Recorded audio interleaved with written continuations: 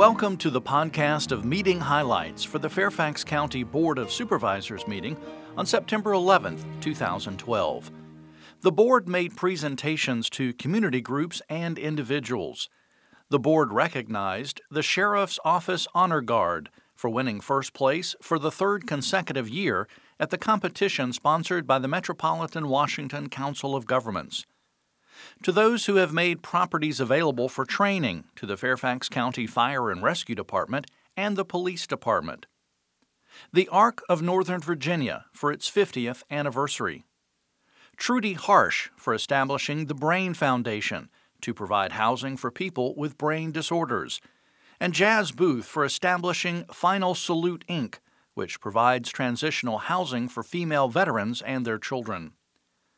The board designated September as Emergency Preparedness Month in Fairfax County, September 9 through 15 as Suicide Prevention Week in Fairfax County, and September 15th through October 15th as Hispanic Heritage Month in Fairfax County. The board held a public hearing to amend the appropriation level in the fiscal year 2013 budget and approved the fiscal year 2012 budget carryover package.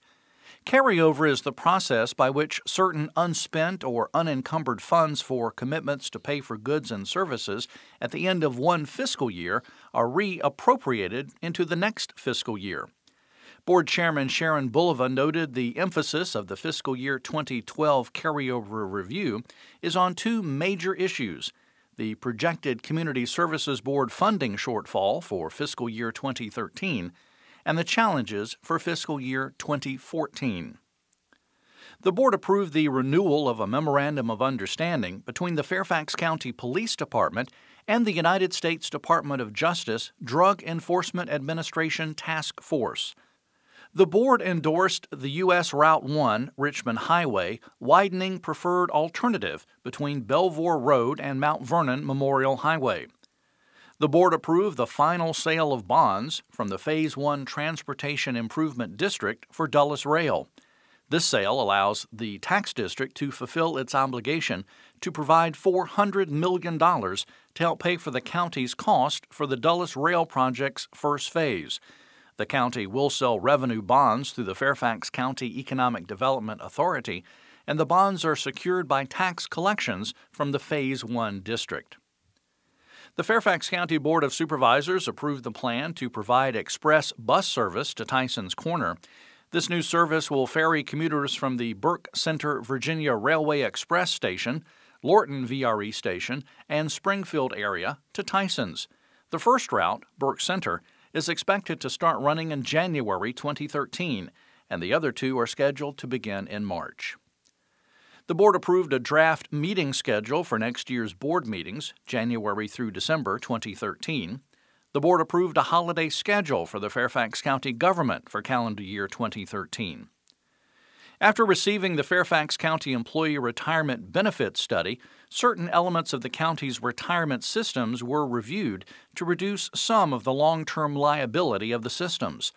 The board approved the following changes to the retirement systems. Current employees and employees hired before January 1, 2013 are not impacted by these changes. They will affect only employees hired after the effective date of January 1, 2013. Raise the minimum retirement age to 55 from 50 for all new hires after the date of ordinance revision in the employee retirement system. Raised the rule of 80 to the rule of 85 for all new hires after the date of ordinance revision in the employee retirement system. Capped unused sick leave at 2,080 hours for determining retirement eligibility and annuity calculations. Employee sick leave balances would not be impacted, but retirement credit would be capped at 2,080 hours in the employee, police, and uniformed retirement systems. And eliminated the pre-Social Security supplement from drop accounts for all new hires after the date of ordinance revision, the employees and uniform retirement systems. Well, that's all for this podcast of meeting highlights for the Fairfax County Board of Supervisors. Thanks for listening. For more information about the Fairfax County Board of Supervisors, including full meeting minutes and documents, visit the county website, www.fairfaxcounty.gov. This podcast is produced by the Fairfax County, Virginia government.